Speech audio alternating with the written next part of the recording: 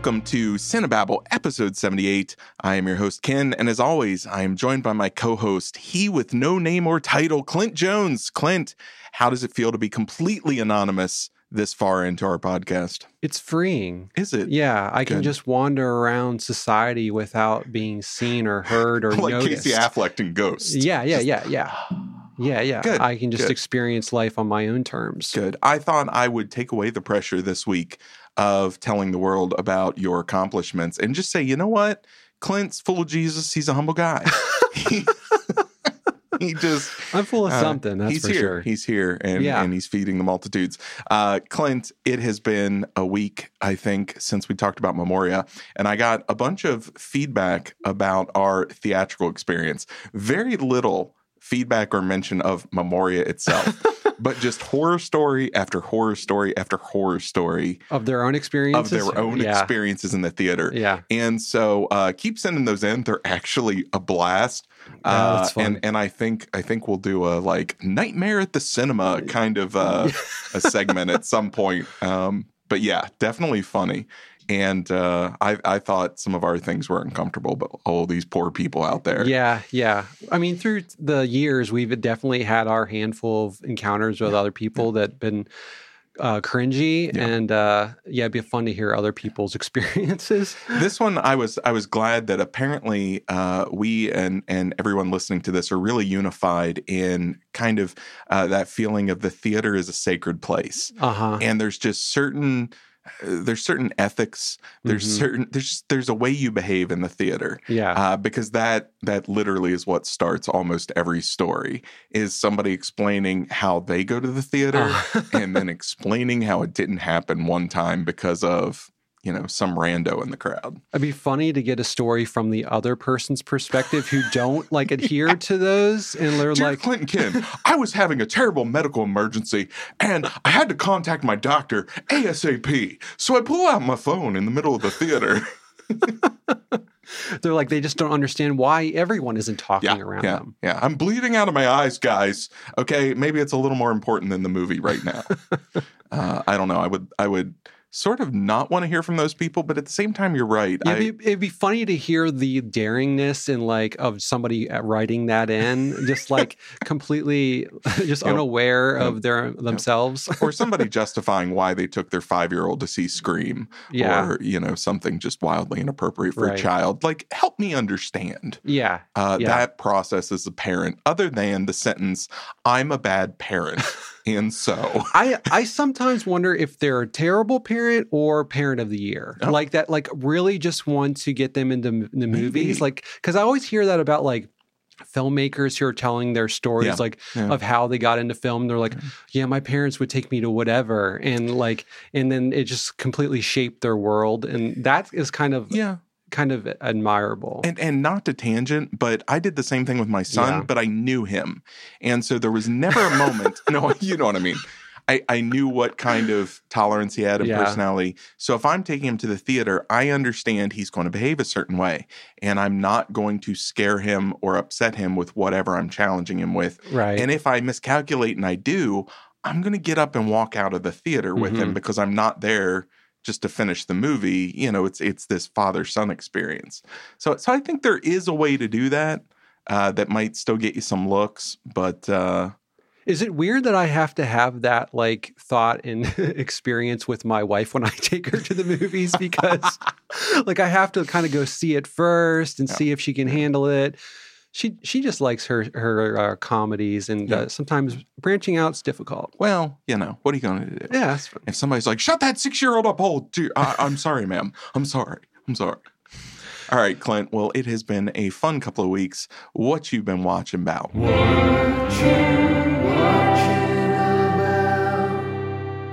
Well, I've been really just watching the things we've been assigning ourselves. So, and I understand that. I don't know if you noticed, but this week we're talking about Avatar: The Way of Water, which I believe clocks in at 4 hours and 18 minutes.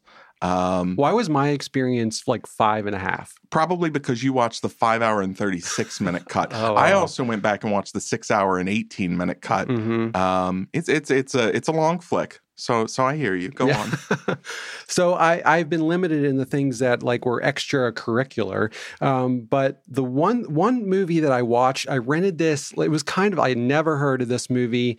I kind of picked it at random, thinking the trailer looked cool, and it could be something right up my alley. This always works. Yes. And this is called I'm an Electric Lampshade.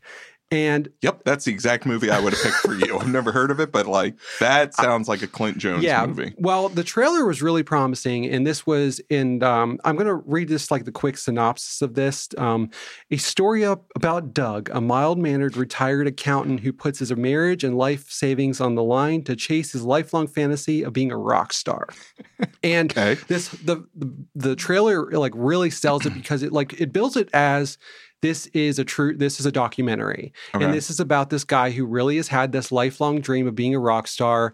And he has talent, but he's been just an accountant his entire life. And now that he's retiring, like he's kind of retiring young, and he's going to just go for it and just do this thing. And like in the trailer, like they really show like, man, he makes this transformation from this mild-mannered guy into like a very believable, like kind of like Brian Eno-y, glam rock, like rock star.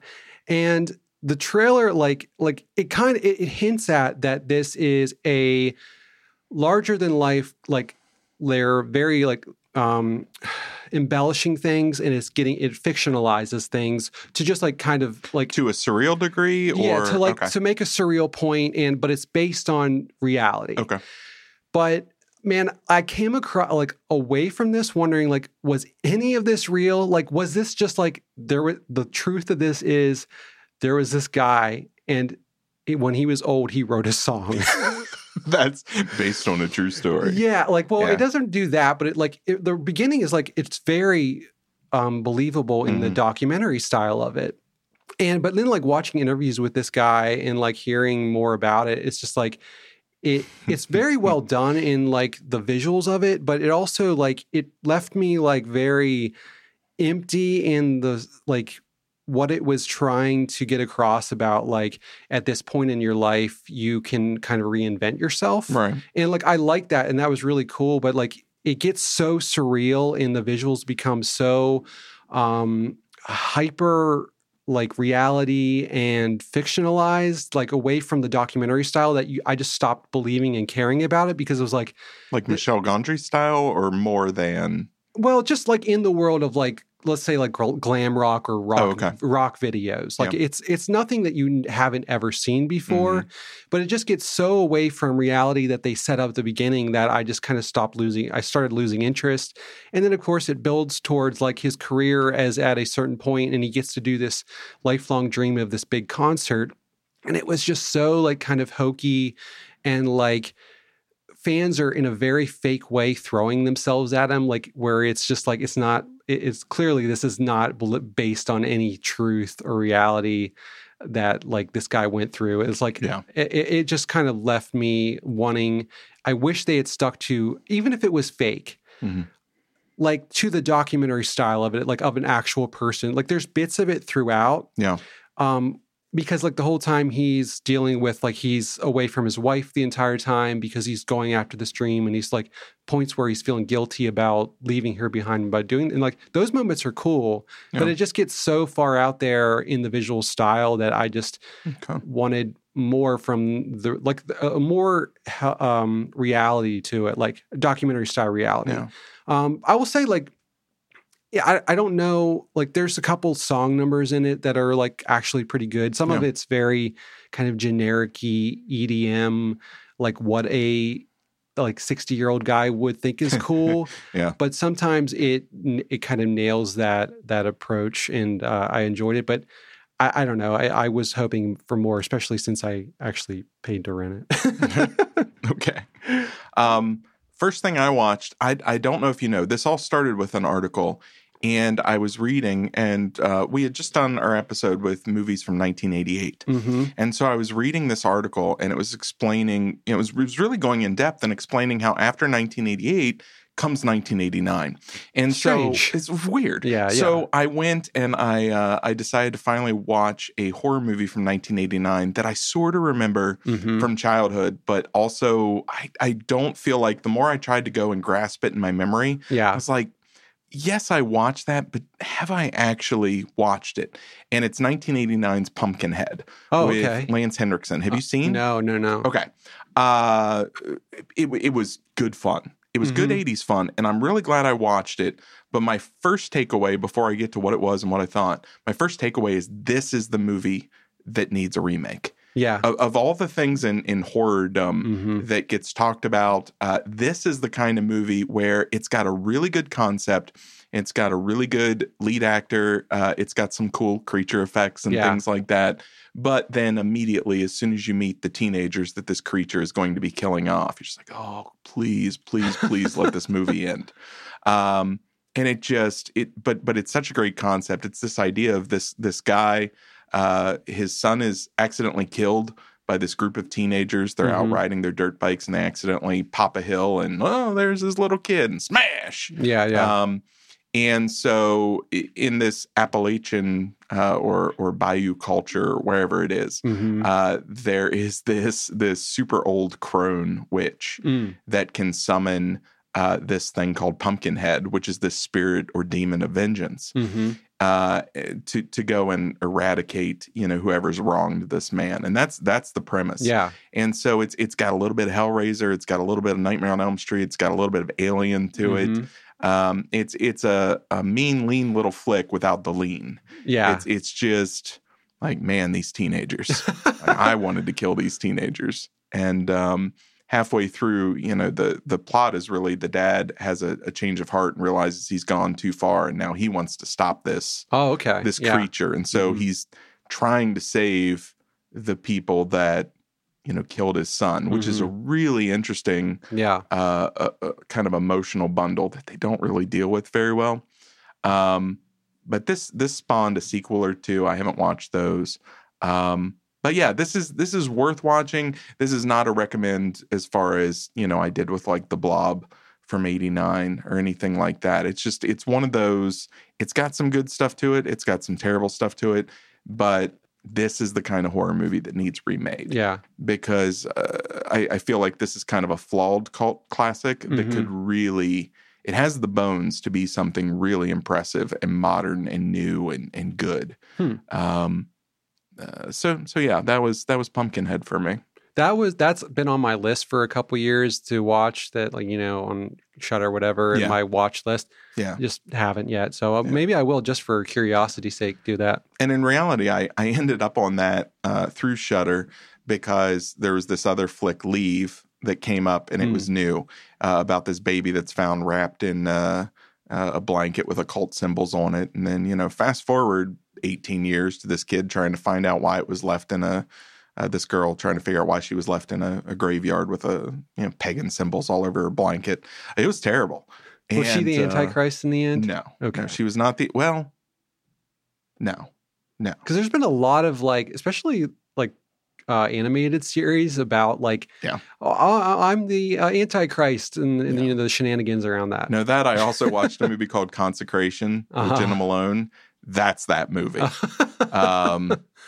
But that also is not worth talking about here. So Consecration, Leave, man, skip those. But Pumpkinhead, there's something.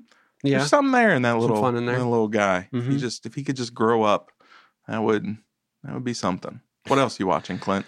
The only other thing I've really been watching is I've been going back through from 2003, 2004 Battlestar Galactica show. Yes. It was one that when it was out, I was really into and I really liked. And so I was curious if, especially from that time period, because it's not that long ago, but now it kind of is. Yeah. It's a strange, because I can remember it clearly, but now it is kind of getting back there. But it still holds up pretty well. I mean, even from the time, when it came out, the effects weren't the greatest because, it was a Sci-Fi Channel show. And there's moments in it still where they're questionable, like just some of the effects. But like overall, the story is still really great and intriguing. Like I really love the groundedness of the world, and like it kind of just feels like this space submarine movie. Yeah. And the characters are still really interesting. Actually, I'm surprised by how many of the effects kind of still work. Like a lot of the space battles are still pretty fun. Really, it's just the Cylons. Even then they were really kind of bad. The production design, like the practical production design, I think really holds up. Yeah. It looks like the interiors of the ships and all of that looks really good, which I think makes it a little more jarring when you see these metal CG monstrosities very shiny clanking down the the hall. And very detached from like the world around them. But for the most part, it still really holds up, and like just story wise, it's still really good. And I'm enjoying it. How far are you? I'm into the second season. Okay. Yeah. Cool. Yeah. All right. I was surprised. I forgot it was only 4 seasons. Yeah. It was a really quick, like in and out, like tell the story. Well, and season 2, 3, and 4 all have where they feel like 2 seasons in one because they have distinct story arcs, and so it feels like there's a lot more season material. Well, also there is like the mini series before, like so that's like 2 full feature length movies that kind of open it up. So. Yeah, there's more to it than just 4 seasons, but it's if you haven't seen it, it's worth checking out. It's still really good fun. Yeah, it's good. I watched. Don't even ask for the convoluted story of how, but I went back and watched It Chapter 1 and It Chapter 2. I saw that in your Amazon. Did you? You're spying on me, Clint. No, I watched It Chapter 1 and It Chapter 2, and you know the plot. There's this entity beneath Derry. Part 1 takes place with little kids fighting this thing, and then they come back together 27 years later in part 2 as adults to finish the job. This was one where when it first came out, I loved Chapter 1 and was really, really disappointed with Chapter 2. And I've always been a really big fan of the book. And long story short, I mean, the real reason I came back to these is because we ended up watching Children of the Corn and Mr. Harrigan's Phone and other Stephen King things that, for better or worse, sent me to It Chapter 1 and It Chapter 2.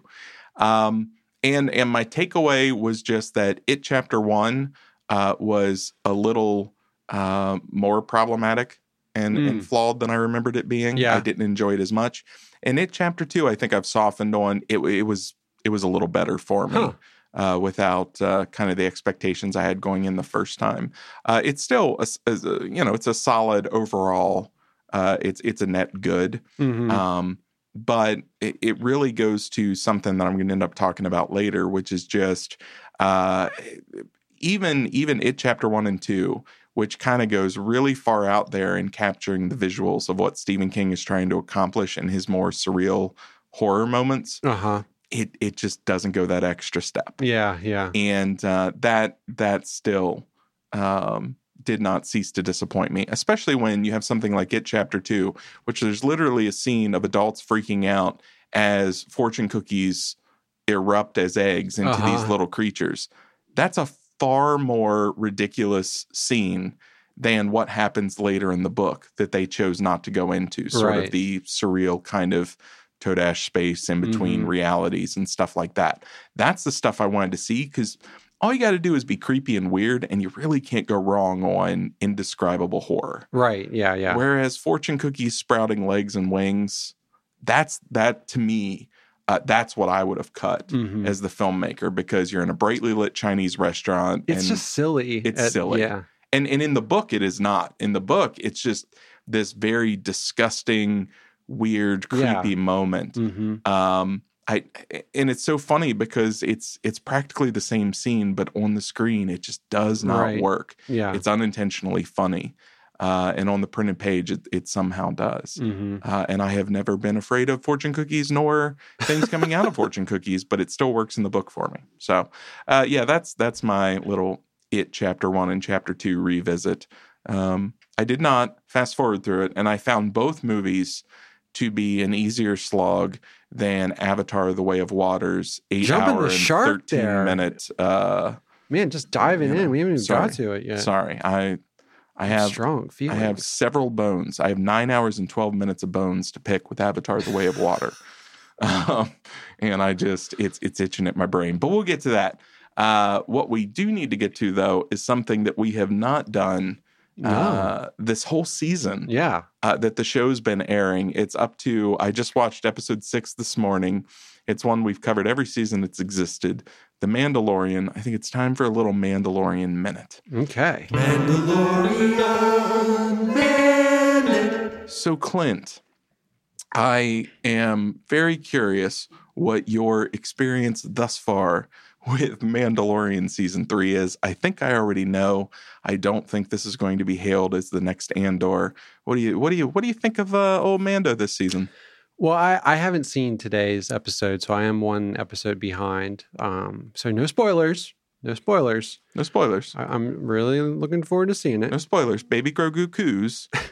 Mando still doesn't take his helmet off. I'm sorry. There you go. Spoilers. I went ahead and blew it all for everybody. So go ahead, Clint.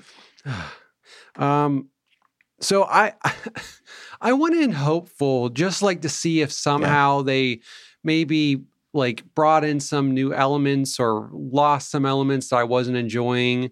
So I went in like I really wasn't interested, but and season 2 kind of turned us around a little bit. We still thought it was Star Wars light and it was really hit or miss, but season 2 did turn around for me towards the end. Much more than season 1. So I was actually looking a little forward to season 3. I feel like season 2, by the end, I was almost back where I started with 1. Like okay, I must misremember how you tracked through that. I feel like maybe I'm remembering wrong. I feel like the beginning of the season had got me a little bit more on board, and then I got lost again. I thought what lost you was the Book of Boba Fett, the 2 episodes where it was the Mandalorian. And maybe that's what I'm thinking about. It's all blurring together. It's a blur. It's not Andor. Go on. But this is terrible. I'm not on board with it. Like, it's doing all the same things I hated.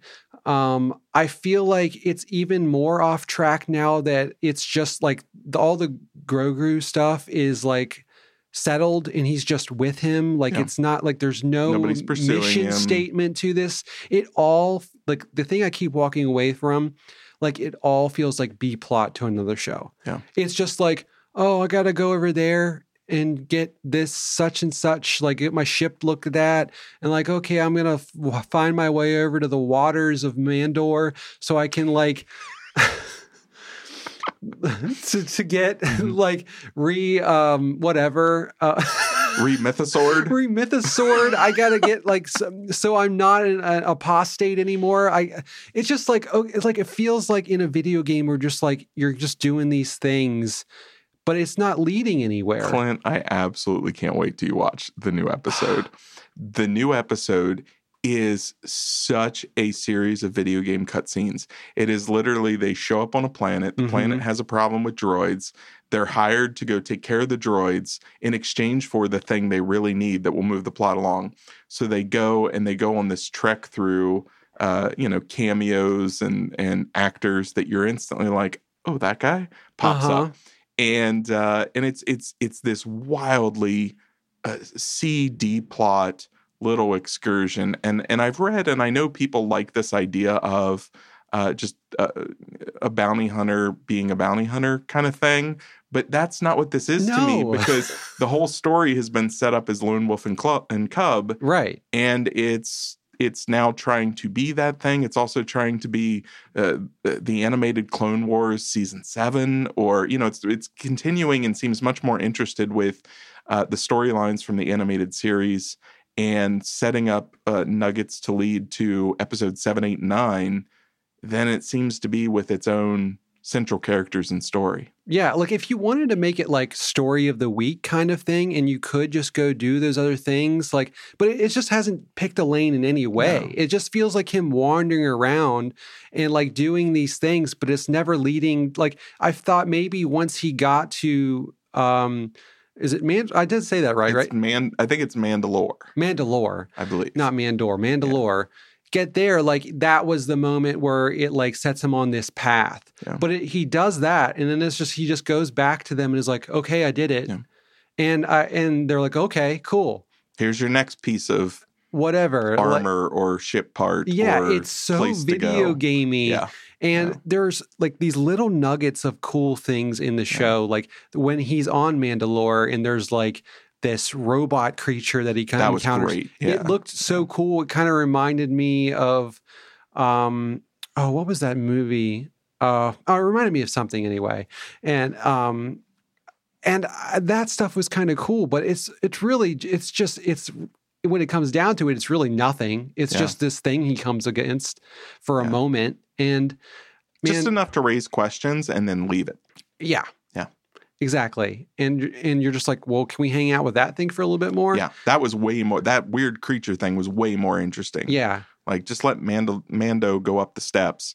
Let's just stay in this room for an episode. Yeah, yeah. And it's just getting more and more into the Gogru's like being more like, it's just becoming more comical and ridiculous, like as he's flipping around and stuff, and he's like, they're hinting at he's going to start saying words, and you're just like, that's going to be awful. Yeah. So anyway, what have you thought about this other than what you've already said? My big thing is the video gaminess of it. My big thing is the aimlessness of it. Yeah. It's also take away Grogu this season and call it the Mandalorians, and then it would make sense to me why. But it really frustrates me setting up a main character and then you never remove his helmet. Mm-hmm. You never find out anything about him. I feel like we set up plot lines of how he was found and he's not actually Mandalorian and he became this Mandalorian. That's a more interesting story. And that actually in my mind connects to, okay, he's adopted this youngling that is alien to him. And, go explore that. And I like the Bo-Katan. I like the idea of other Mandalorians and trying to reclaim their planet, but it doesn't have a function on our main character. It doesn't have a function on Din Djarin. It feels like he's just sort of running around. That's what it is. So it is a video game, but it's like you're the character in the video game that's the NPC. Like you're running plots and quests for the main characters. Yeah. Nothing about this season doesn't feel like Bo-Katan is not the main character. Mm-hmm. But yet we keep going to Mando as if he's the main character. And even to the point of now her helmet's off this episode. Yeah. And so how, she walks in with him fully helmeted and I'm looking at these two and she's the main character. I'm seeing her eyes. Right. Yeah. You know what I mean? I'm connected to her. Well, that's what I was. He's just a bodyguard. I was really hoping in that one moment at the end of the last episode, not the one that currently, where she what's her name? The one who's kind of the armorer. The armorer. Yeah. Like it realized that she's the way to bring in other Mandalorians and like she's this midpoint, like that she can go out and bring the people who are kind of apostates in and we can grow. Yeah. That like this would be like this change in the show where like that rule is just thrown out or something. Yeah. And then like the Mandalorians just like this rule is not important anymore. Yeah. And that's another thing about like the lore of the Mandalorians is like they don't go into any of it outside of that. I just want to know how they wash their face, Clint. I just want to know. Well, when they eat, they have to go off by themselves. I picture it all being a lot of straws up the helmet. Even though this season they've started like which means they couldn't even do a straw. Right. And I mean, it's apparently airtight because they can go out into space and like, okay, how's that work? But then they can just lift it and stick food in there. But they don't go into any of the other lore around Mandalore and like, or the society and how it works. The only thing they mention is like, we can't take our helmets off and we say, this is the way a lot. Yeah. And they don't use conjunctions. They say, I will. They never say, I'll. I will. But so like if you're going to focus on this society and how it worked, let's go into it. And like there's got to be more depth to it than what we're showing. I actually had a moment of hope in episode 5. I kind of came to life when it was them coming out. But all that moment needed, that would have been incredibly powerful and a game-changing moment if the armor had taken her helmet off. Yeah, that's what I was hoping for. I wanted like a couple others start taking it off. And it's just like, I get what they're going for, Bo-Katan taking her helmet off, but like this is just the woman who had her helmet on for a day. Exactly. Why is everyone so shocked that she takes it off? And she so quickly gave into that, like she's going to have it on again. Yeah. Like, well, she saw the dinosaur, Clint. Well, yeah. And in the Star Wars universe, when something's extinct in a galaxy full of millions of planets, Apparently it stays extinct, and it really blows your religious little mind if you see a dinosaur underwater. You just don't think maybe it never was extinct at all. Yeah. And I love how the whole plot of that, no, it's fine. The whole plot of that is, are the waters toxic or not? They go into the waters, they say they're not toxic, but she just happens to see this mythological creature, and her first thought is not, the waters are toxic. Right. It just poisoned me because I'm now seeing things that don't exist. Mm-hmm. It should have intensified her skepticism based on the rules of the plot set up. Right. This season's been very disappointing to me. I can't wait till you see this next episode, because this is the most, I would quit the video game. Yeah. Because it feels so video gamey based on this last one. And the last one is more of a return to form. I think actually people are going to be like, oh, finally, the Mandalorian's back. They will probably like this episode, and it has, some decent stuff in it. But I feel like they're trying to really highlight the cultural differences of these different species and groups, but they're doing it in the most basic way possible. And Grogu is now just it's a prop. It literally to make cute faces, and we're not even talking about that one episode that just diverges and starts telling like this side story about these characters that we met for two seconds at the beginning of the entire series. That like, why are we supposed to care about any like what they're doing at all? Yeah. Like, well, and just on top of that, there are moments this season more than any other Star Wars anything I've ever seen. It really feels like kids taking a camcorder into the backyard and making a little Star Wars I've had fan that film. feeling too. When there's that little test of might or whatever between Grogu and the little Mandalorian kid. That was the most clunky, boxy, horribly choreographed little action beat I've ever seen. They're like standing like 3 feet away from each other. They're like, challenge! And they're like, go. Yeah, and look, this is it.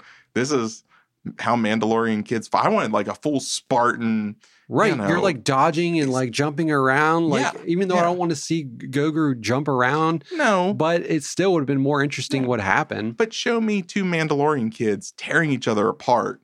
Now all of a sudden you're putting Grogu up against this kid, and he just stands there and he shoots his little paintballs, and Grogu just force hovers them and shoots them back at him. Even that's stupid. But like, give me something instead of this. Oh, it was horrible. I'm realizing I say his name different every single time. Not Grogu. I want to go on record calling Mandalorian Season 3 cosplay the show. It's just cosplay the series. Yeah. There you go. Yeah. Actually, I feel like cosplayers or like fans would make a more interesting thing. 100%. And I actually now regret saying that, because I feel like cosplayers put way more work into their Mandalorian armors than what I'm seeing on this show. Yeah. Where it's just like, oh, and that guy back there has a backstory because he's wearing red, orange, green, blue. It just, Yep.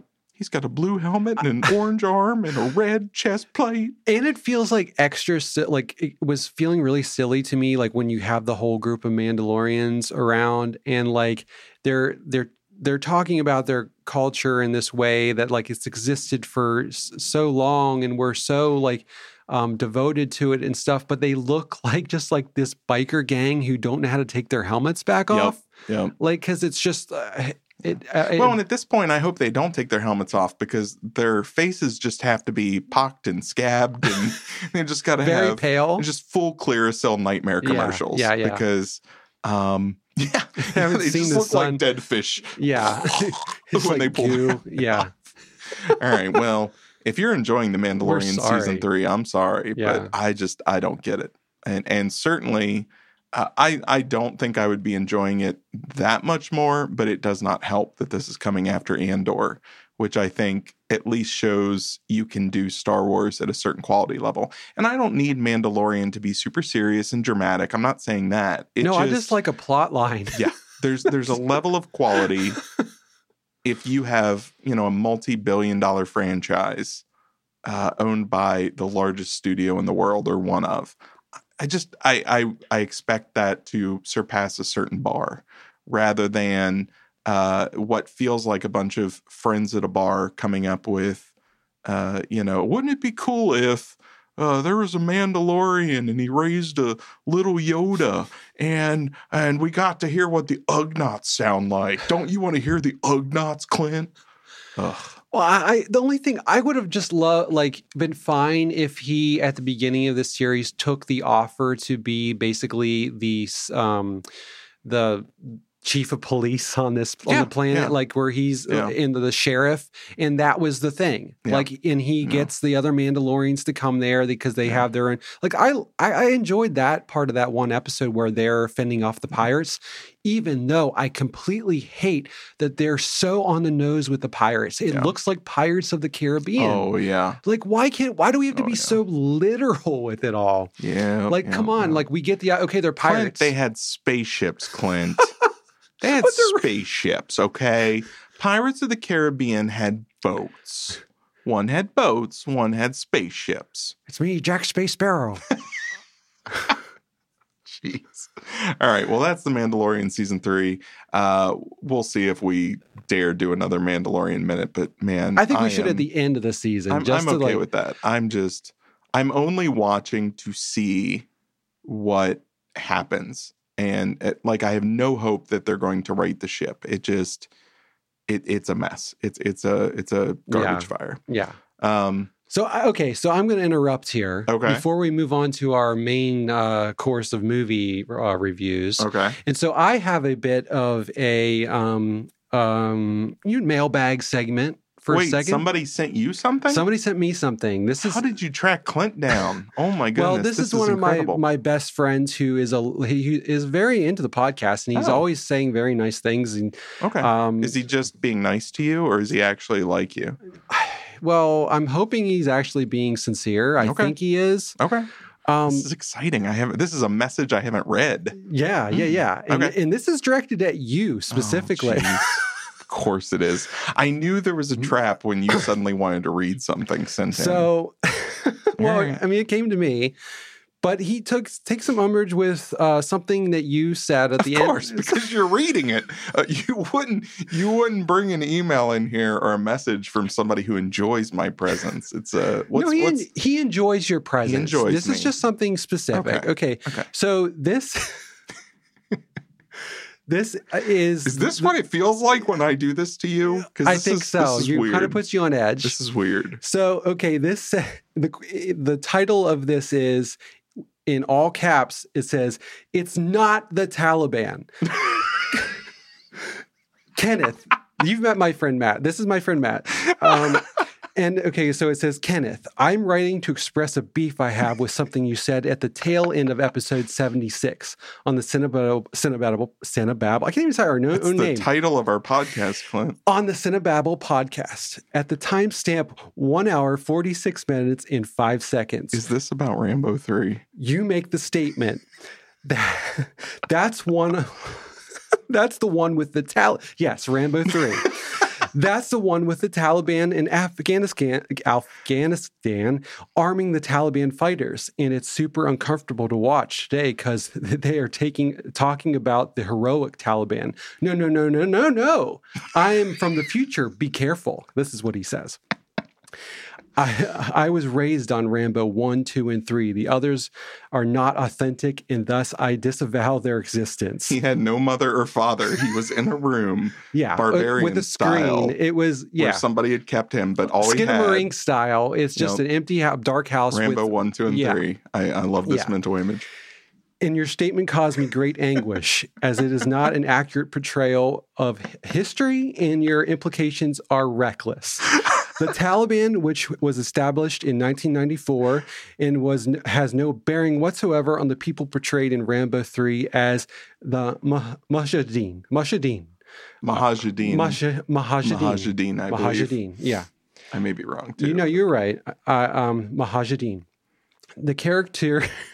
Masood, played by the Greek actor Spiro Focus, was named after Mujahideen. Commander Ahmad Shah Mahmoud, I'm so sorry. I love that he put all of these names in here for you to have to read. Who fought the Soviets and later the Taliban. From Wikipedia, Ahmad Shah Shah Mahmud, September 2nd from 1953 to September 9th, 2001, was an Afghan politician and military commander. He was a powerful guerrilla commander during the resistance against the Soviet occupation between 1979 and 1989.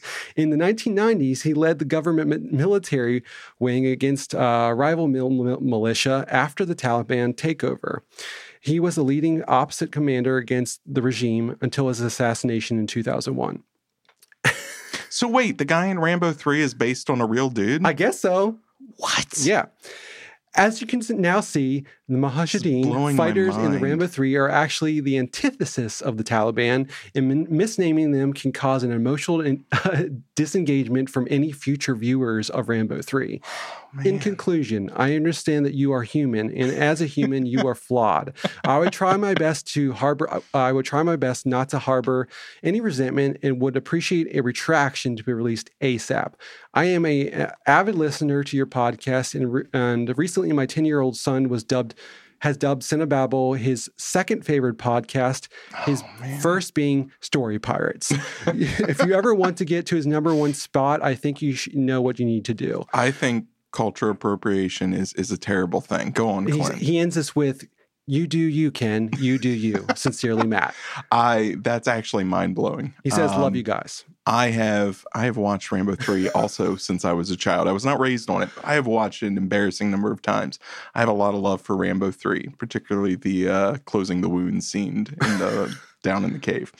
But no, I always thought, man, what an uncomfortably dated film. Mujahideen apparently is like a blanket statement for different fighters of that time who fought under, who were doing guerrilla warfare and were against, the regimes at the time. And I guarantee you, I saw that as like a 1-minute video on Instagram years ago, or read it in a cracked article, and have just believed it ever since. And so my apologies to the non-Talibanese Afghanis who, man, this is not going well.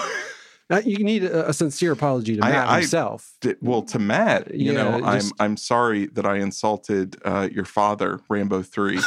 I definitely didn't mean to mislabel him as an inappropriate terrorist sympathizer. I think that is pretty harsh, especially going out at your dad like that raised you. We got to beat out Story Pirate, so we need to get the viewers or listeners that we have. Think that. But in fairness, I believe you said his son is 10. Yeah. So just, once he gets 12, we'll see who's on top at 12. That's true. Yeah. I've never listened to Story Pirates. It might be amazing. Story Pirates is one of the most addictive podcasts in all. I've never listened to it. I have no idea. Your face, though, when I started down that line. I really thought you may it might be something I'm just not. I have no idea. It's probably a very quality podcast. No, I'm sure. His son is very, has good taste. So I think it's probably excellent. But yeah, unfortunately, that is that's the consequence of doing weekly 2-hour podcasts, and just can't get every sentence right. But that actually... It warms my heart, because that means I can return to Rambo 3, the Rambo 3 family, the Rambo 3 fold, without feeling guilty about watching it now. They were on a righteous quest. So that makes me feel a lot better. I apologizing for probably slaughtering every name in that. Yeah, it was pretty racist, Clint. I did not intend to be racist. I just mean me being not very well... cultured in the names of that region. You're good. Today we're talking about a number of movies, but finally, at long last, Clint and I have come to Avatar: The Way of Water. We are finished complaining about a movie that we haven't seen.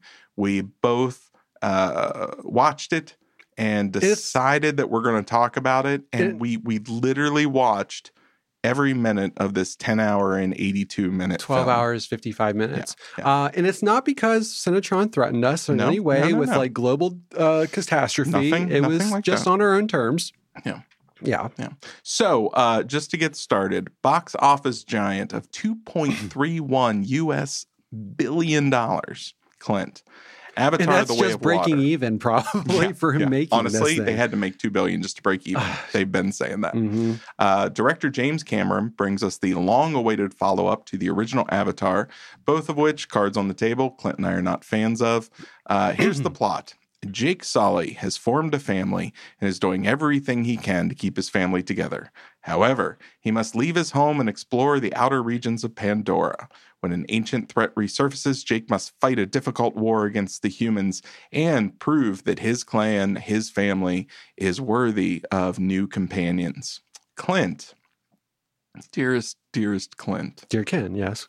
What did you think of Oscar-nominated, Best Picture-nominated Avatar: The Way of Water? What did it win for? What was it? Was it up for Best Picture? Yes. Okay. It was up for Best Picture. It won, I believe, visual effects and maybe one of the sound awards, kind of the tech awards. I can see that. You can see it. What'd you think of Avatar? Does this giant list of questions that I wrote have like anything to like? Clint just showed me his phone and it literally has a bold heading that says Avatar questions and then this long list of questions after it. I was doing my due diligence while watching, like, because like I needed some way to pass the time while like something to do to like keep my mind active while watching this. I had to watch this in chunks because I was just so disinterested. Okay, so my overall impression was it was exactly the feeling I had from the first one, where like I just don't care about this world. I don't believe the like how it functions or this alien world and like the ecosystem of it. It like just to me in nature didn't form like how nature forms. So I was just like, I just kept getting disconnected and in that way would just have these like, how does this work? Like one question, like maybe this is something they answered in the first one is why are there these giant land masses just floating? Is this just a visual flare or is there like some gravitational thing in these places? I am not the one to answer this, but I think it has something to do with the unobtainium. Okay. Something is like makes them lighter. The thing that they're I do not know though. Please don't send letters about Avatar because I'm doing my best to try to defend something I don't even like. Like I was giving it the benefit of the doubt that was something I forgot from the first movie, but to me it just felt like something like it was this visual flair of something they wanted in there. So then they justify it with like the unobtainium. Yeah. But yeah, it's just like the entire time I just don't believe what's happening. I don't care about the characters particularly. Like once it gets settled into the main, like, okay, they're now with this new culture. The water tribe. Yeah. I'm like, I'm okay. Like I'm kind of getting invested in some of the wildlife, like the whales and things, like they're kind of fine. But the entire time I'm just like, just disinterested. And I think there's no level of somebody explaining how things function that is going to get me over the edge of not being disinterested. Where are you with this? So this was actually more, I had built my mind up to thinking that it will be better. That there has to be something that will give me more of a feeling than I had after the first one because I was just... I was baffled when everybody loved the first one, and I saw it, and it was fine, and the effects were really impressive for the time, but I just couldn't get over how basic of a story it was and how I could not get, like you said, behind the biology and the creature science and all of that. It just didn't read real to me. It read fantasy. And it reads like a lot of the time, multiple animals, like this thing drives me crazy, where they're just slapping animals that we know together. Yeah. And then you can see those bits and pieces and it's just like you're not coming up with something that would actually be otherworldly. Yeah. And this was actually more disappointing to me. Yeah. Now, the visual effects, and let's just say this right up front, are at times stunning. At times. And I will... At times. At times, it is shockingly photoreal, especially when you're talking about environmental stuff and water effects and things like that. Now let me ask you this. Did you have an easier time with the visual believability of the water tribe? Because they look different. No. I had a much easier time believing they exist. It was their skin tone was more natural. their arms were thicker, and so there was a little bit more believability to me when I was seeing them in motion. I mean that worked fine, but like the thing that drove me crazy, once they get to the water tribe and the look of them, like I understand it why they did it, but it was so much blue. Yeah. It was just and it was so oversaturated. Blue on top of teal, on top of cyan, on top of it's all shades of blue and blue green. And like in the forest, in the jungle, you have sorry. All right. You have I get choked up over Avatar too. You have the blue against the green, and you have the flora and the fauna that's like breaking that up. But when you're on a blue ocean with blue characters, and then in like blue, especially when you're under the water, when everything's washed out by the color of water, man, it's just so much blue that it was just like, I was just like, it was kind of lulling me to sleep in this way. Like I was just like bored by it. It was too much of the same. I loved when the sun would go down. Yeah. And there was, it was nighttime shots or firelit. That's when it was gorgeous to me. When for some reason in this world, it is so overlit. Even when they're in the forest, there's no shadows. It robs the image of depth. I'm looking at it and it's pretty, and I'm impressed by how far CG has come, but it actually highlights the seams to me even more, because there were shots where it looked really last gen. Yeah. It really like bad compositing and things like that, or rushed. Especially compared to some of the better shots. I could feel like I could pick out the hero shots. Yeah. Like there would be shots where they would come out of the water and it's beautiful. Like the water is like coming off naturally off their bodies. Somebody spent 2 years of their life just on this shot. Exactly. And it's all like, and you could pick out almost the trailer shots because of that. And there would be just moments where like, I was like, oh, that's what they wanted the whole thing to look like. But it was never going to get there because we're not there yet. And it's, jokes aside, it's a 3-hour film. Yeah. And it's overloaded. It's overstuffed. You could cut the first hour of this movie off. You really could. You could condense that down into 10 minutes of, we need to get out, we're being a danger to our tribe. Or like, we need to go, okay, the events of the first movie happened where there's word that they're coming back. Yeah. We need to go warn other tribes. Yeah. And so it's just them going and you like, man, and I hated how they pigeonhole, like force in the previous characters that have died off and now they're in avatar form. Yeah. Like, let's just do new characters. Yeah. Or like we do because they bring in this, like we're doing, basically it's the whaling industry in this one. You just have to do that. Yeah. They can go be with this other tribe and the humans show back up and now it's this, like they're whaling and you just have to fend them off. That's such a simple, clean story. Yeah. I had real problems with the humans. Again, somehow the humans are worse than they were in the first one, because at least in the first one, there was complexity because there was disagreement in the ranks. Mm-hmm. This one, they're just these really one-dimensional comic book characters. Poor Eddie Falco as the general or the colonel or whatever. Yeah. That is one of the worst castings I've seen in a long time. Stephen Lang as an avatar-like creature did not, that read CG to me the whole time. Yeah.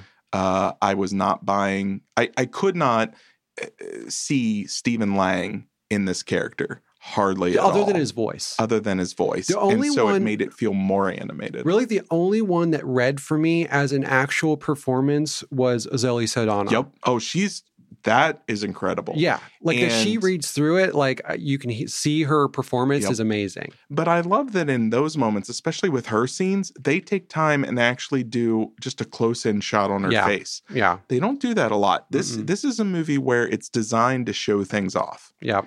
And it takes away the cinematography, the value of the art. And it's just, look what we can do. Yeah. And I'm the first one to complain about, if there's an action scene, pull the camera back and let me see what's going on instead of chopping it up with edits. But this is a movie that just pulls back the whole time, because it's like, look what's happening in the world and look what's happening in the background. And some of my favorite visual effects are when they do something incredible, like in The Last of Us, and then they just, it's blurred out. It's out of focus. because it tricks your mind into believing it even more. Well, that's the thing with this is like, because they spend so much time away from humans that for moments, I would get like used to just the completely CG world. And it like, and then they would like a person would show up and then you're reminded like, oh, that's right. This is us. Like, this is supposed to be photorealistic and you're completely like the illusion is completely broken. Like I wish they had almost just gone for this being a hyper realistic animated movie. Yeah. And the people were animated too. It would have just flowed so much better. Like every single time a person showed up, I would be like the spell would be broken on me.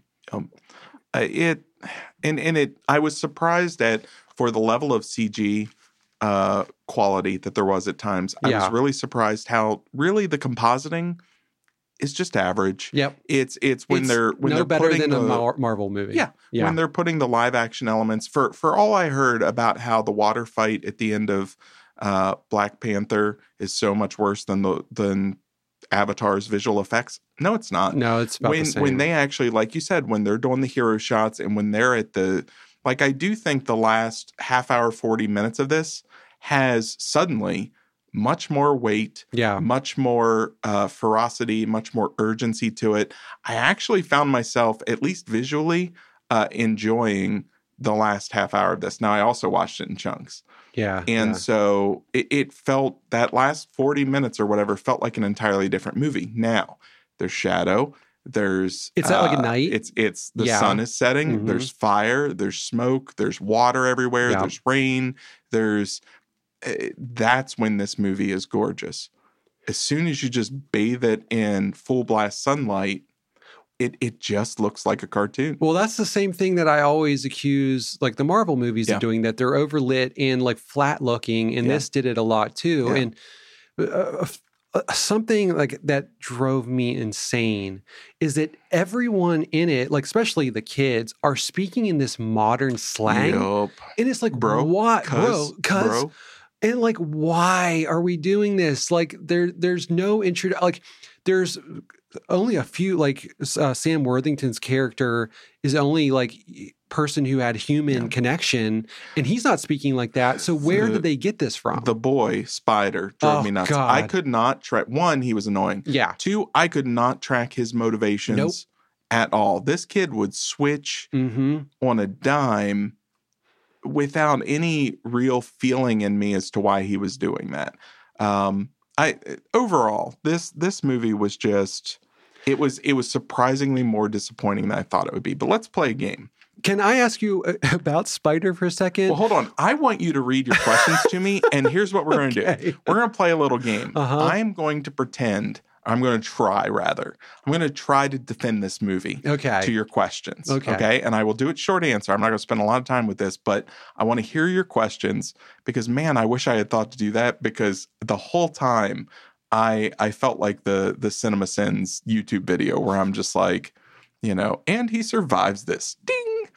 sort of thing. So let's hear some questions, Clint. Okay, this one's related to Spider, and you can, okay.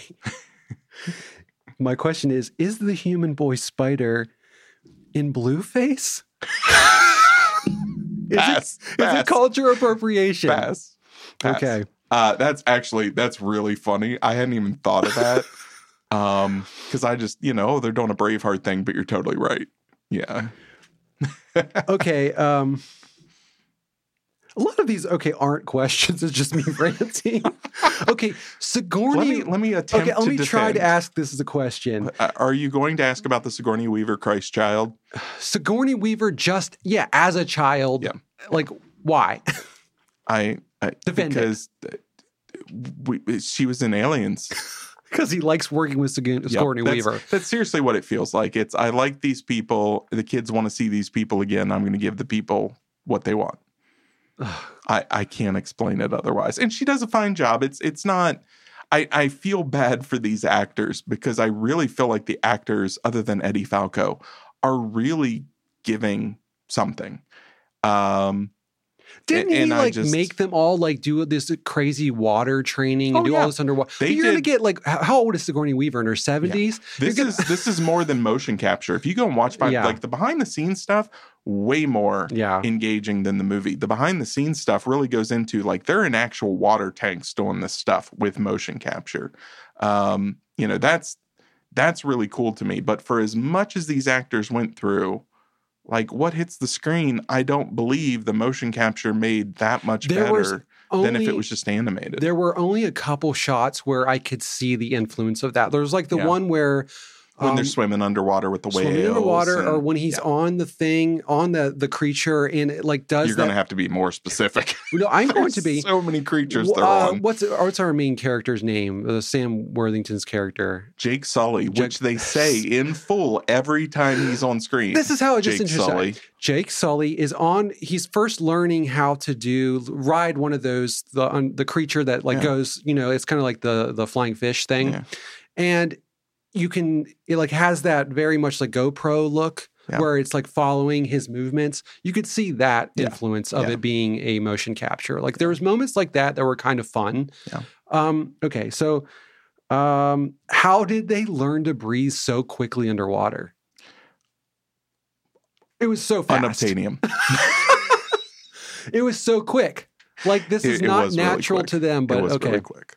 Okay, I do just to pause and say something I did really like. Yeah, I liked that the Water Tribe weren't just water dwellers; that they actually looked different. They had a different culture.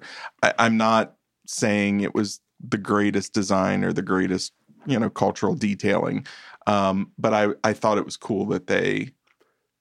You got the feeling they had been living there for a long, long, long time, enough that it affected their physiology. I thought that's cool. What I'm wondering if do they evolve a little quicker, or was it that they were, but because they're speaking same language. Yeah. So that means that they've had English. Well, Hunt for Red October English, actually. Oh my gosh. It's where it zooms in and then turns into English for us. That was so, when they did that moment of it's, and I've been here so long, I'm so used to it. It's almost like I'm hearing English, and it does that change. Yeah. Oh, okay. That drove me nuts. Okay. So for the soldier Na'vi avatars, did they have to make special douchebag army gear for them, Oakleys that wrap around? They had to make big versions? Yep. Because this guy's I gotta have Oakleys. Yep. Just make sure when you recreate my body, you also recreate. I gotta have my Oakleys. Yeah. And my goodness, was James Cameron hankering for the Alien days. Yeah. And just that whole thing. Yeah, it just felt like, yes, James Cameron. It just felt like that was for my own, not for you, really. You really miss Aliens and what you did back then. Oh, for sure. Yeah. I can't believe this is the same filmmaker. It just blows my mind that the guy who made Aliens is also the guy who made Avatar: Way of the Water. Was the whaling scene supposed to be disturbing, or do you think he was kind of enjoying doing that scene? I couldn't track because there was a lot of delight with those inflatables. I know. There was so much delight in the details of it, that, and how the guy was explaining it all, that it almost felt very, we're really, what's the word? Indulging in this act. Also, alien whale blubber just pauses human aging, just stops it. They literally say that at one point. It just stops it. Okay, yeah. Just stops it. Well, I kind of like that detail because it is ambergris or whatever it's called. It's a real thing that they take from whales to use in makeup. I like the detail. I get what they were going for. Ambergris. But this was another one of those lofty sci-fi concepts that they mention in a line. And they're like, it makes humans immortals. Moving on. Right. Excuse me? Why is anyone caring about unobtainium if there are whales on this planet that makes you immortal? Exactly. That's why I thought that let's just make this the story arc of this story. We found this new thing. We tried the mineral. Now we're back for the... this planet is even richer than we thought. We have this other thing. So Yeah. You're so disappointed with your own questions. No, I'm so disappointed. Not your questions, Yeah. but what it's reminding you of. Yeah. If you could see Clint right now, Clint is this entire time having a much more pronounced emotional reaction to having watched this film than I expected. Really, the rest are all things I've already said. Like, Okay. It's like they're just things I've already mentioned. Yeah. So as to remember. Honestly, it shocks me, and at the same time, it does not shock me that this movie made $2 billion and that people love this. We live in the era, not to harp on these movies, but we live in the era where Fast and the Furious is about to have its 10th franchise entry. Yeah. And you can enjoy those movies, but that's exactly what this felt like. This felt like an over-actioned, overhyped, over-CG'd sort of just give the kids what they want because they'll show up at the theater if we give them that. And I think blood, sweat, and tears went into this thing. For sure. And that makes me sadder. It makes me sadder that people slaved at this and have really given their all and have made incredible strides in visuals and different things like that, all for a really paper-thin story with really one-dimensional characters. Like all the basics of cinema that has nothing to do with advancements in technology. Yeah. This movie swings and misses. Right. And it's just such an afterthought. This is the prequels from Star Wars all over again. Mm-hmm.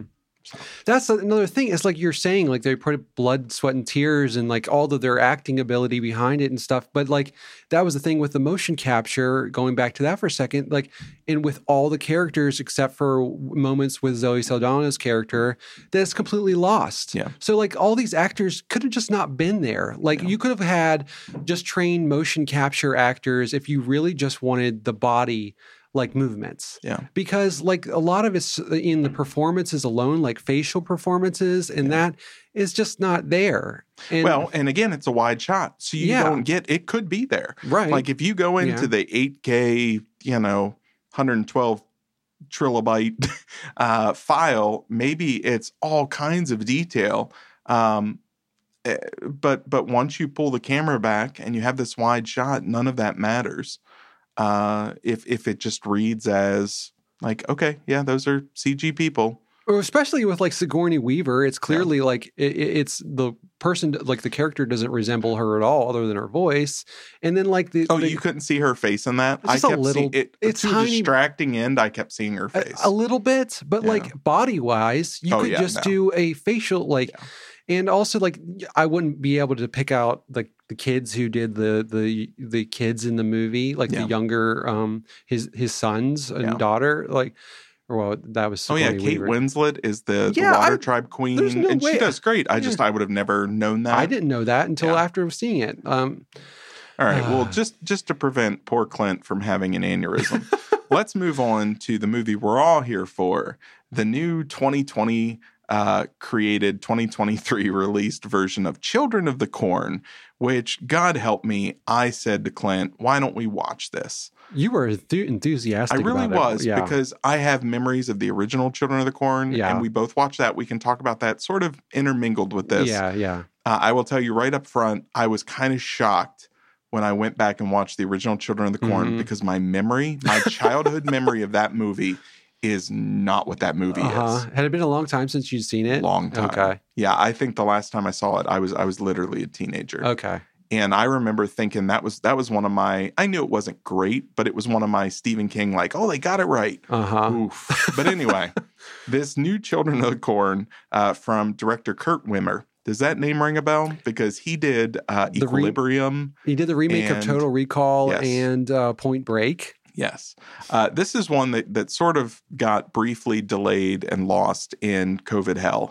But here we go. Children of the Corn is a 2020 produced, 2023 released American supernatural slasher film written and directed by Kurt Wimmer. It stars, that's not even the plot. That's because this movie is plotless. So apparently some people wander into some corn and there's some weird god of the corn in there and the kids turn evil. They want to kill all the adults. And this sort of serves as more of a prequel to the original Children of the Corn, even though there's no real ties to it. So I don't think it's actually a prequel. Modern day prequel. Yeah, but the original Children of the Corn is here are these adults stumbling across, whereas this is about the kids first falling into evil under the influence of this really, really literal corn monster that's in the cornfield. Clint, what did you think of what I am highly regretting recommending or suggesting, Children of the Corn 2023? I would just say off the bat, I do not suggest this to anybody. Anyone. Don't watch this movie. Actually, can I say something? Okay, go I'm ahead. sorry to keep interrupting you. No, I'm fine. I interrupt you all the time. Did you notice? Let's see.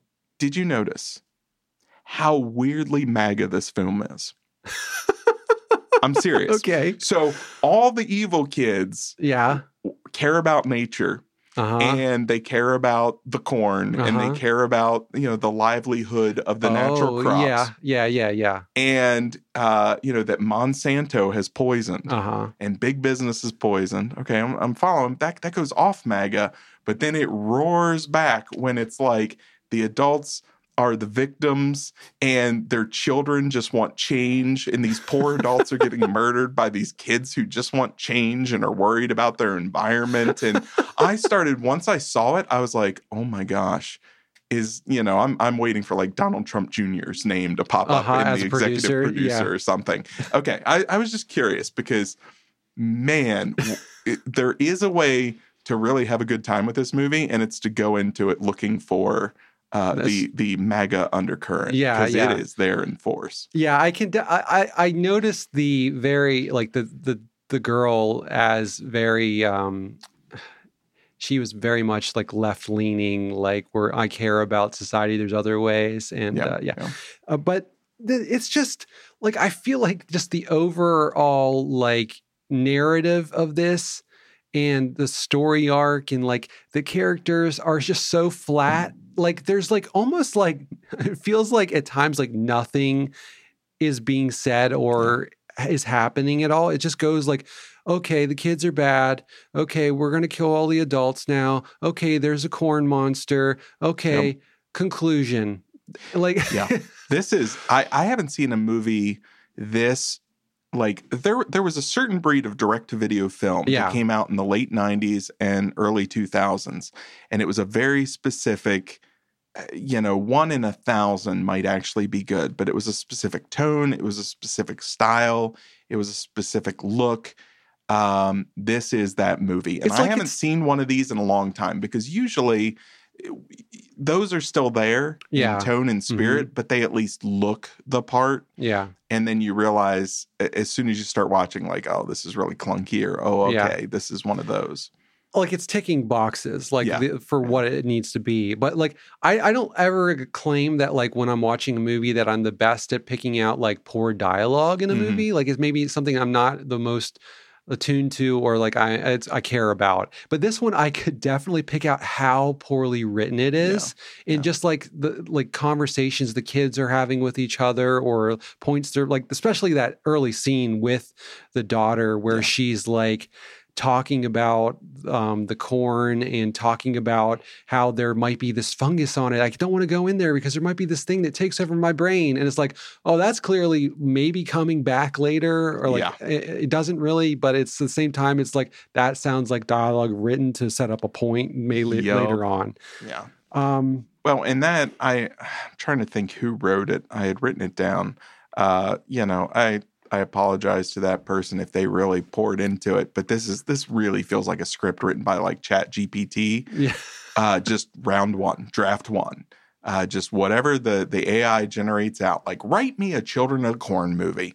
Here we go, guys. Let's film it. It just, it is so rough. I was even like real time texting you for probably the first half hour I'm watching this movie, and I'm like, oh, Clint. Maybe no. Clint, this is so bad. Clint, this is real bad. And I don't even think I was giving you specifics. No. It was just the sheer horror. Yeah. I didn't expect this to be great. I didn't expect it, but I thought it would be competently written and made, and sort of a Stephen King throwback. And oh my goodness.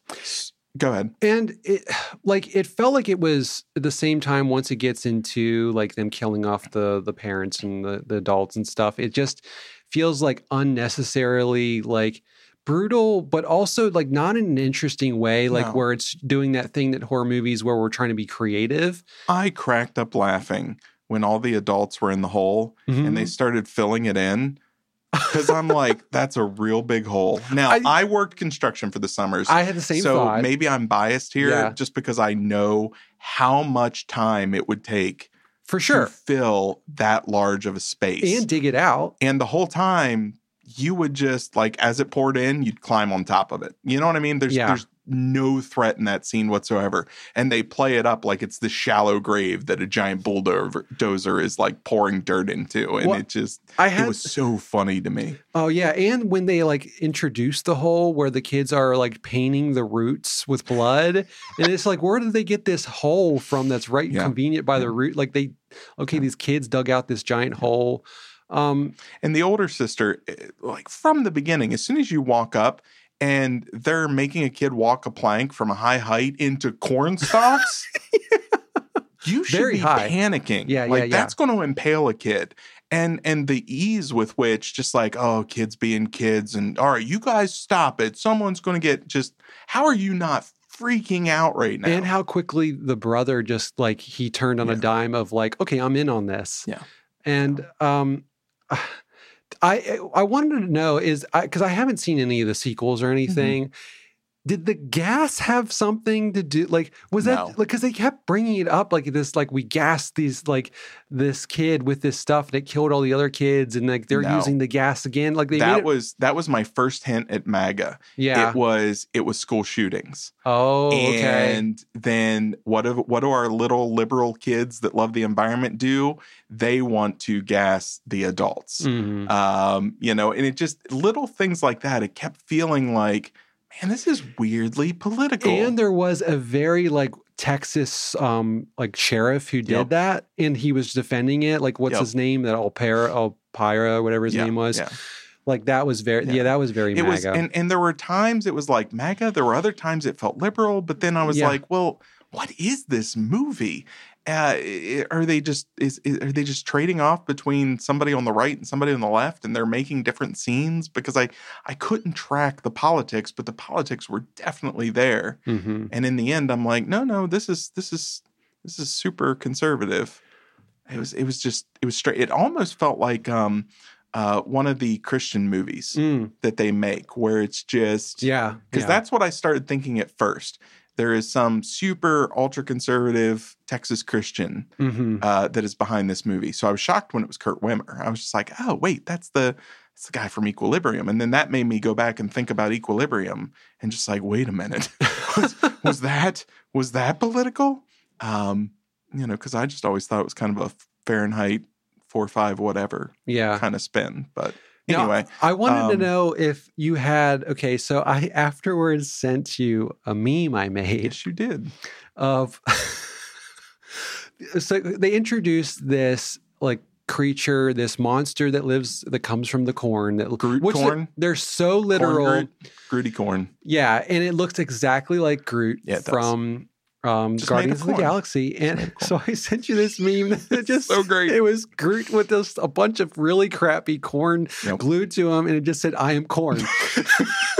Maybe we'll put that up on our Instagram. 100%. Why didn't I think of that? Yes, we definitely should. But like once it was like in my mind. Yeah. And oh my gosh, I couldn't unsee it. But one of the things that was I had to watch this and Avatar, and I gave Jenny the option. I was like, okay, so do you want to watch Children of the Corn, which she liked the original? Yeah. And so she had hopes, or Avatar, which she was like, no, I do not care about Avatar. I'm not going to watch a 3-hour Avatar movie. So she watched this and she was like, this is terrible. This is one of the worst things. And so she came down, like the movie was over. She went and took a shower and came back downstairs, and she was like, so did the corn monster to you look like Groot from and I was like, I held up my phone with that picture and I was like, does this answer your question? Because I sent this to Ken while you were upstairs. Yeah. Yeah. But it was so funny that she had the exact same, like we didn't say it out loud, but we had the same thought. So what'd you think of the original when you went back and watched it? Oh, okay. Because it was your first time watching it, right? No. No? Oh, I had watched it for the first time a couple years ago. Oh, okay. And It was one like, and I didn't have the luxury of like, it was something from my youth that I felt fondly for. So I kind of saw all the cracks from the beginning. I will say that like, it's still so much more enjoyable than this one. You can identify with the adults coming, like Linda Hamilton is fun, like at that point in her career. And just seeing them going into the situation blind and like encountering it, it gives you a window into this situation. Well, and it works so much better because the kids have already done what they've done. Right. They're already and they're coming into the aftermath of it. Right. Instead of having to sit through an hour of watching the kids execute and take over this town. And it's so much cleaner in the original that like you kind of know where they're coming from, that like it's like a weird religious cult that these children formed, and there's this head like pastor kid at the top of it leading the way. So you kind of have a groundwork of like understanding how it works, even though it's still vague. And like this one, like the original one actually compared to the new one has suspense. Yeah. There's suspense built into it rather than just ultra gore, like for the sake of like, we're going to show like a guy getting his eyes ripped out. And it's not immediately clear in the original one. I mean, it happens pretty early, but it's not immediately clear if it's a supernatural force or if it's just crazy cult kids. And for me, it works so much better as not a supernatural thing. Like I would prefer if it went back to like, was that also a Stephen King, that one where the people get lost? The tall grass. That's Joe. It's his son, Joe Hill. Oh, it's a Joe Hill. Okay, yeah. I would prefer if this was more that, like where like there was at the center like these adults get lost in the corn, and there's this group of kids who have started this like society in their own religion based around the corn. Even if the corn had spread around the town. Yeah, and every time they go out into the corn, it just brings them right back into the town. Right. Like that kind of thing would be more like fun and mysterious rather than blatantly supernatural, that there's this being at the middle of it, like coercing the kids into doing the things they're doing. I felt like this was one that wanted to be relevant and say something. Yeah. I could not get away from that. Whereas the original, for all of its faults, it's at least taking its cues from the Stephen King story. The Stephen King story is even simpler. Yeah. It's literally just adults roll into a town, kids take them captive. I could swear, now I'm doubting myself, but I could swear like both adults die at the end. It's one of those. And then the kids and the weird demon in the corn win. Yeah. The end. It's a very kind of ABC classic horror short story. Yeah. Almost more like Wicker Man in that way. But the movie takes a little more time, and you can feel it trying to plot out and fill in, pad some time. Yeah. In the original too, like the kids are genuinely creepy and like unnerving, and like you really can't tell if they're actually just like adults acting like kids. Or I think I wouldn't mind the supernatural angle, like if it was kind of like you're saying in the story and it was more vague, almost like a Midsummer kind of thing. Yep. Like that would be really cool. Especially if you're holding back it really is supernatural until the very, very end, and then not with a corn monster. Resurrect a kid from the dead or something. Give me something that's clearly supernatural, but not so literal. Yeah. I think the only thing about the original that like just the effects just really are pretty don't hold up at all. Yeah. The effects don't hold up. And for me in the original, the two little kids that are helping the adults, I find very grating and unnecessary. I do like that they're these two kids who have not fallen into the trap of the whole thing. Like that. That I like. Yeah, I do like that. It's one of those, it almost starts to feel like, is this their movie? Is this the adults movie? Right. Yeah. Oh, okay, I see. Here it is. It's the 80s movie where they form a found family and get away from the evil. I also just like kept like, man, they're driving around in that car with a dead kid in their trunk for so long. A long time. And it's just there. It feels like a forgotten plot element. Yeah, for sure. Like they get over it so quick and they're joking around and like, guess they're not remembering the dead kid. Also, if I ever hit a kid, even if I have to go for help, I'm not putting that kid in my trunk. I'm sorry. Unless I thought he's still alive, or you know what I mean? And then I'm not putting him in the trunk. No, put him in the back seat. Exactly. So, you don't want to look like you purposely killed this kid and you're hiding it. Yeah. So, oh well. Skip Children of the Corn. I will say the original's worth going. It's fun. It's fun. Next to the Children of the Corn remake, or whatever this 2023 monstrosity is, Avatar is Everything Everywhere All at Once. So on to our Cinetron pick, Mr. Harrigan's Phone. This was released on Netflix in 2022. It's based on a more recent Stephen King novella. It's about Craig, a young boy who befriends an elderly billionaire named John Harrigan. Craig gives him a mobile phone. How sweet. However, when the man dies, Craig discovers that he can communicate with the old man from the grave. This is from director John Lee Hancock. Clint, what did you think of Mr. Harrigan's Phone? Well, I'm gonna purposely try to say Mr. Harrigan. Harrigan. I'm gonna say his name differently every single time. Yeah, I'm only getting it right because I'm staring at it in print on my screen. So, directed by you said John Lee Hancock, who also directed The Rookie, The Blind Side, and The Founder. Yeah, this and is a bunch of other things. Interesting choice for him. Yeah. I will say that I was curious because I'm always kind of curious about these Stephen King kind of like Netflix movies because there have been a handful of good ones.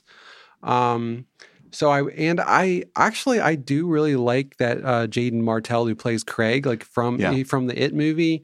I actually really like him. He's a really natural young actor. Yeah. I believe him. Me too. I don't feel like I'm watching performance for sure. Him. I always believe if he's sad or he has a range of emotions in his acting that I actually can enjoy and enjoy because he plays Bill in It. Mm-hmm. And also in the first Knives Out, he plays the little douchey the right Nazi wing. Kid. Yeah. He's fun in that. Yeah. I will say the first, I'd say hour of this movie, I was pretty invested in this. I actually really kind of cared for his relationship with Mr. Harrigan and Mr. Harrigan, Mr. Heagan. And I was actually invested in that part, and it actually, I think I keep saying actually a lot. I don't think so. I usually notice that stuff. Oh, well, it felt very kind of Stephen King in that way, almost some aspect of it reminded me of what's the jail movie? I'm going to get the Green Mile. Yeah, no, not the Green Mile. Not the Green Mile. You were so angry when you said that. I haven't seen that in a long time to reference that. Oh, Shawshank Redemption.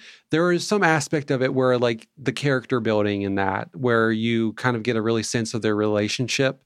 And I really liked that this old man was kind of, as hard as he was in it, he was warming up to this kid, and that how this devoted this kid becomes to him, and how he kind of, I actually enjoyed that part. I think it kind of started losing me once it gets into the more supernatural aspect of it, and it becomes very kind of generic. It almost gets kind of monkey's paw-ish. And honestly, the story did too. This is not, it was in a collection. I said novella, but I think it's actually in a collection. Short story? I think it's in If It Bleeds, which is a collection of short stories. And this is kind of one of those just lighter, fair stories that come in between some darker material. Just kind of a breather, palate cleanser. So it was never one that just read as a wow, that one really hit me. It was just one of those cool little creepy stories, kind of a what if kind of thing. Yeah. I didn't really the school bullying aspect of it felt kind of cliche, and I wasn't super it wasn't doing much new with that aspect of it. It just felt like I've seen that many times before, and it pops up a lot. It already pops up in Stephen King stuff, but for some reason Stephen King adaptations, film and TV, really emphasize it more than the books do. It's present in the books, but other than something like It, where it's a central part of the story, he doesn't spend a lot of time in it. It's just to help you kind of connect to this younger character and make you feel for him and help you to know they're the underdog in life. but he doesn't dwell on it a lot. Whereas it feels like, and maybe it's just because it's suddenly realized visually, it's just like, okay, we get it. And, yes, kid is bullied. Moving along. Right. So I think the 50% of this movie I was on board with, and then it gets very like paint by numbers where like, okay, he's got to go, he calls him up and he goes and kills somebody off for him. Yeah. And even though he's first not fully convinced that he has anything to do with these deaths, but by the end, it was like he's actually using this to wield the sword of Mr. Harrigan. Horrigan. Yeah. So it was fine. Yeah. I didn't regret it. I came away the exact same way. I came away with it was fine. Yeah. There's nothing particularly bad about this movie. It does one of the big differences that I was pleased with is in the King book, the kid remembers his mom a little bit. But it doesn't give you much there at all. Whereas this one, it gives you much more of the idea that this poor kid remembers his mom, and it's really heavy on his mind. And I thought that was a good way, instead of plot padding or filler, just to kind of expand some emotional depth for the character. It would have been terrible if not for the right casting. Right. Of what's the young actor's name? You said it. Jaden Martell. Yeah. I really like him. I like Donald Sutherland is great, like as the old man. I've noticed with it, this is fitting. I'm developing these patterns the more we talk about Stephen King adaptations. A lot of these, the main characters are great and dead on, and they're cast really well. And then the minute you leave that main Mr. Harrigan and Craig, it drops off dramatically. As how they're written, as how they're portrayed, they get very one-dimensional very quickly. And that's one thing that you don't get, even in King's short stories. It always feels like, even if you're not being given the information, it feels like he has a fully developed character that's in front of you. And I think that's one of the things that bother me. Or maybe that's just one of the things that separate the good adaptations from the bad adaptations. When you watch Shawshank Redemption, right, all of those characters have history, and they feel lived in, and they feel like they've been around. Even if you know nothing about them, you feel, even if they're one-dimensional, even if it's the, what's his name guard on the roof that's ready to throw him off before he finds out he can do tax work for him. Like, even that guy feels like, I bet he's a good guy at home. I bet he cares about his wife, and I bet this is the version of him at this prison. And Stephen King stories really do that well. And I'm wondering if the adaptations that really work are the ones that do that too. And then you go to something like The New Children of the Corn. It does not have any of that. No, there's no depth to any characters in that movie. There's no arc. Everybody is this, and that's not based on, it's loosely based on a story. Right. But even when you watch the original Children of the Corn, especially with Linda Hamilton, I understand who she is. I understand what's going on there. Even the two main kids, Malachi and whatever the like their interplay between each other. Like, I get their dynamic. I get where they've come from. There's a power I can even sort of imagine how they were raised and things like that. And so, anyway, all of that is to say that was kind of my big thing that I felt was lacking in this.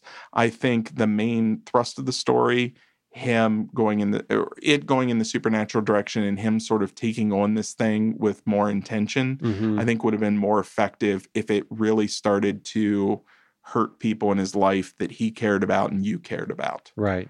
And he had to choose to pull away from it. You know what I mean? And so in the book, the whole Mr. Harrigan angle is also, you don't get the sense that he has a dark side. You just get the sense that he's a grumpy old man. And this, it has much more of a, there's something sinister there. He's good to Craig, but there's a reason that this stuff takes on such a dark tone. I kind of like the angle of how they painted him as dark. It was never like this physical, ominous thing. It was just that he had a questionable past in business. Like he was ruthless in business. Like, so I like that he was just kind of disliked for that reason and didn't, because of how he made his money, he didn't have people around him to love him because he just basically pushed everyone away.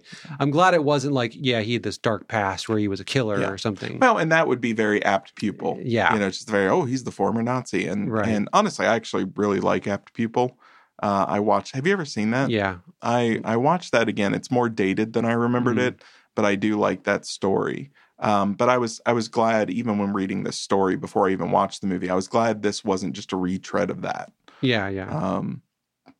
Because that would have felt very samey. So I'm with you. It was fine, and it's on Netflix, so that makes it easier if you have nothing else to watch. Just queue it up, and I don't know, maybe you'll enjoy it more than me. Yeah, maybe you won't. Maybe you'll hate it. I'm sorry. So Avatar: Way of Water, man, I really genuinely am jealous of people who like this movie. I wish I could watch a movie like this and be excited, but.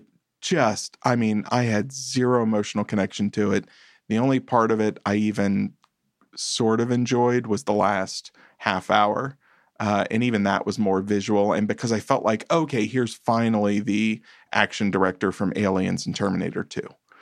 I feel like the that whole last sequence where they are taking down like the whaling ship and stuff was done a lot better than I would say like a Marvel. There was a lot more detail and kind of interest in like how this would happen. Like it was more creative than I was expecting. There was more diverse things happening. Yeah. And it almost had kind of that Return of the Jedi classic, there's a space battle, a planet battle, and a intense personal battle. This had a lot of that it could cut back and forth between. Yeah, like I thought that section was actually done pretty well, and I enjoyed that section. I just wish that maybe up to that point it was at that level of creativity. So Avatar, save yourself the trouble, skip the first hour, and just enjoy the last 8 hours and 47 minutes.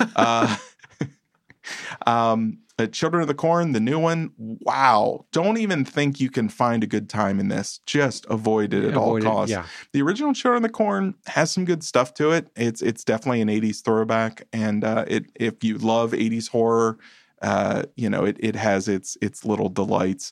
And then Mr. Harrigan's Phone, it's fine. I don't know. It's fine. It's good. If you're big on adaptations, this is a pretty faithful adaptation of King, and it's fine. The acting's good. Acting's good. Yeah, it's fine. It's fine. It's fine. All right. Cinetron. What's Cinetron going to have for us this week? Let's spin it up. Let's spin it up, Ken. Let's spin it up.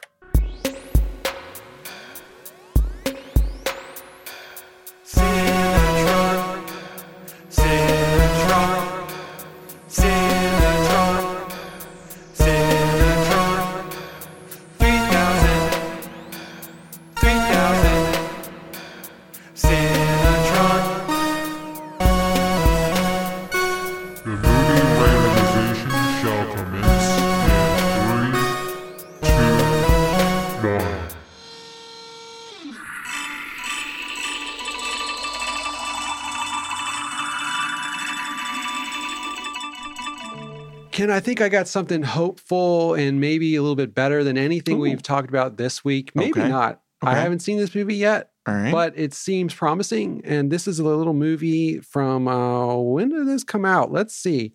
2022. Okay. And it's called Duel. Oh, okay. I actually, normally I try not to tell you where I lean on a movie that I've already seen when Cinetron spins it up. I really enjoyed this. Awesome. I'm looking forward to it. I'm actually looking forward to rewatching it. Yeah. Because maybe it just caught me on a good night. So don't hate me if it's bad. No. But this is from the guy who did Safety Not Guaranteed. No. The karate one. Yeah. It's a similar. I love that movie. What was it? It was so funny. The Art of Self-Defense. Yes, I love The Art of Self-Defense. Yeah. And Duel has that exact same style, tone, line delivery, performances. It's really fun. Awesome. Which, considering it's kind of a weird sci-fi concept, it just plays it as down to earth as possible, because everybody in that movie just acts like it's totally normal that in this world you could be cloned and you have to fight your duplicate to the death if your duplicate declares that they're a real person and they don't want to just, be your duplicate. So yeah, I'm really curious what you think of this. This is a really fun movie. It has what's her name that played Amy Pond, and what's his name that played Jesse Pinkman, and all the what's Karen his names. Gillan. Yeah, all the what's his names are Karen in this. Gillan and oh goodness, man! See, this is at the end of an episode. I am just so brain dead. 1 second. Jesse. Jesse. Pink, Yeah. you don't know it either, do you? Aaron Paul. Aaron Paul. Yeah. Yeah. So yeah, I look forward to it. That'll be a good one. I think at the very least that'll be fun to talk about. And like I said, I don't mind rewatching that one. We should do a. Too bad we already talked about. Last week we talked about it. Do a bunch of movies that are all twins. So it would have been what was the Cronenberg we did last week? Dead Ringers. Dead Ringers. Yeah. We could have done Dead Ringers. We could have missed opportunity. Yeah, man. Oh wow. But you can, as always, find us at www.cinebabblecast.com. I have been having trouble getting it to update like it's supposed to. So if an episode goes up late on there, I'm sorry. But you can subscribe to us on Apple, SoundCloud, Spotify, any of the places that you purvey for podcasts. And you can also find us on Instagram at Cinebabble, and you can send us messages there. Or, I guess if you know Clint personally, you can just directly send him full criticisms of his co-host directly to him. And so once again, I would like to apologize to all the Rambo 3 fans out there who I inadvertently trashed your childhood.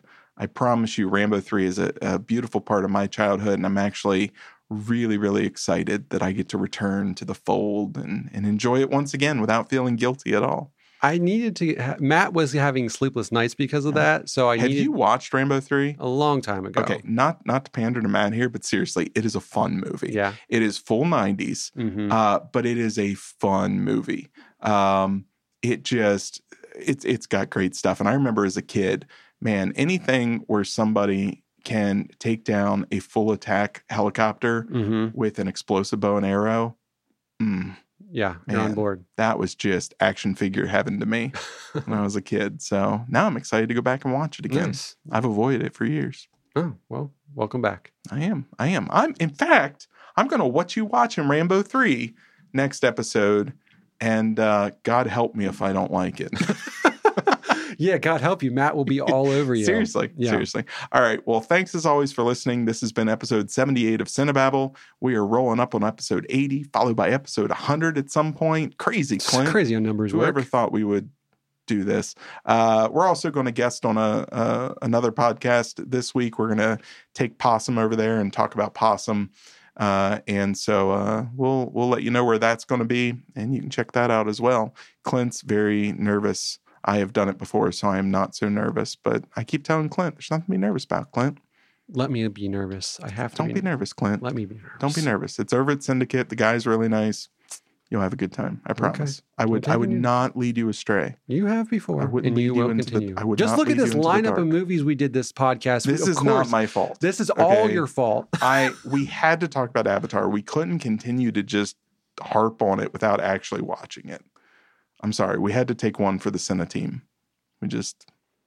Was Cinetron like saying things to you that like we had to? No. Because he didn't say anything to me. I know. I really wanted to enjoy the movie. I really did. You know what though? Wanted to. Those mechs, they were pretty sexy. They look so bad. That was the most CG, poor composited. That was actually some of the worst effects for me. Yeah, were the mechs and the people suits. Did you love when is it Eddie Falco is drinking coffee with it? Oh my gosh. And then they can't figure out how to make it work. No. And so they just mask it with the full CG fist of this thing. And the whole time I'm sitting there thinking, okay, so how does she now close that distance? For sure. Because it's out here, but what's she doing with her actual hand to make it give her a drink? But it really fell apart. Yeah, it started to make me question, like, how does that thing even work? Yep. She's not holding the coffee cup. The thing is, what would have been really funny is if she went and she mimicked the drink and it just smashed into her face. Because of the distance issue. It would have been funny if she had a coffee cup in her hand and it had a big coffee cup in its hand. With a big mouth over top of her head. We are making Avatar better. Oh, man. I'm on board for that Let movie. us write the next Just Avatar. Go in and just go into the black bars and just extend that image for us, Clint. Meme away. I'll meme it. And I am corn. All right, Clint. This is episode 78 of Cinebabble. It has been a good time as always. I will talk to you later. Bye, Ken. Bye, Clint.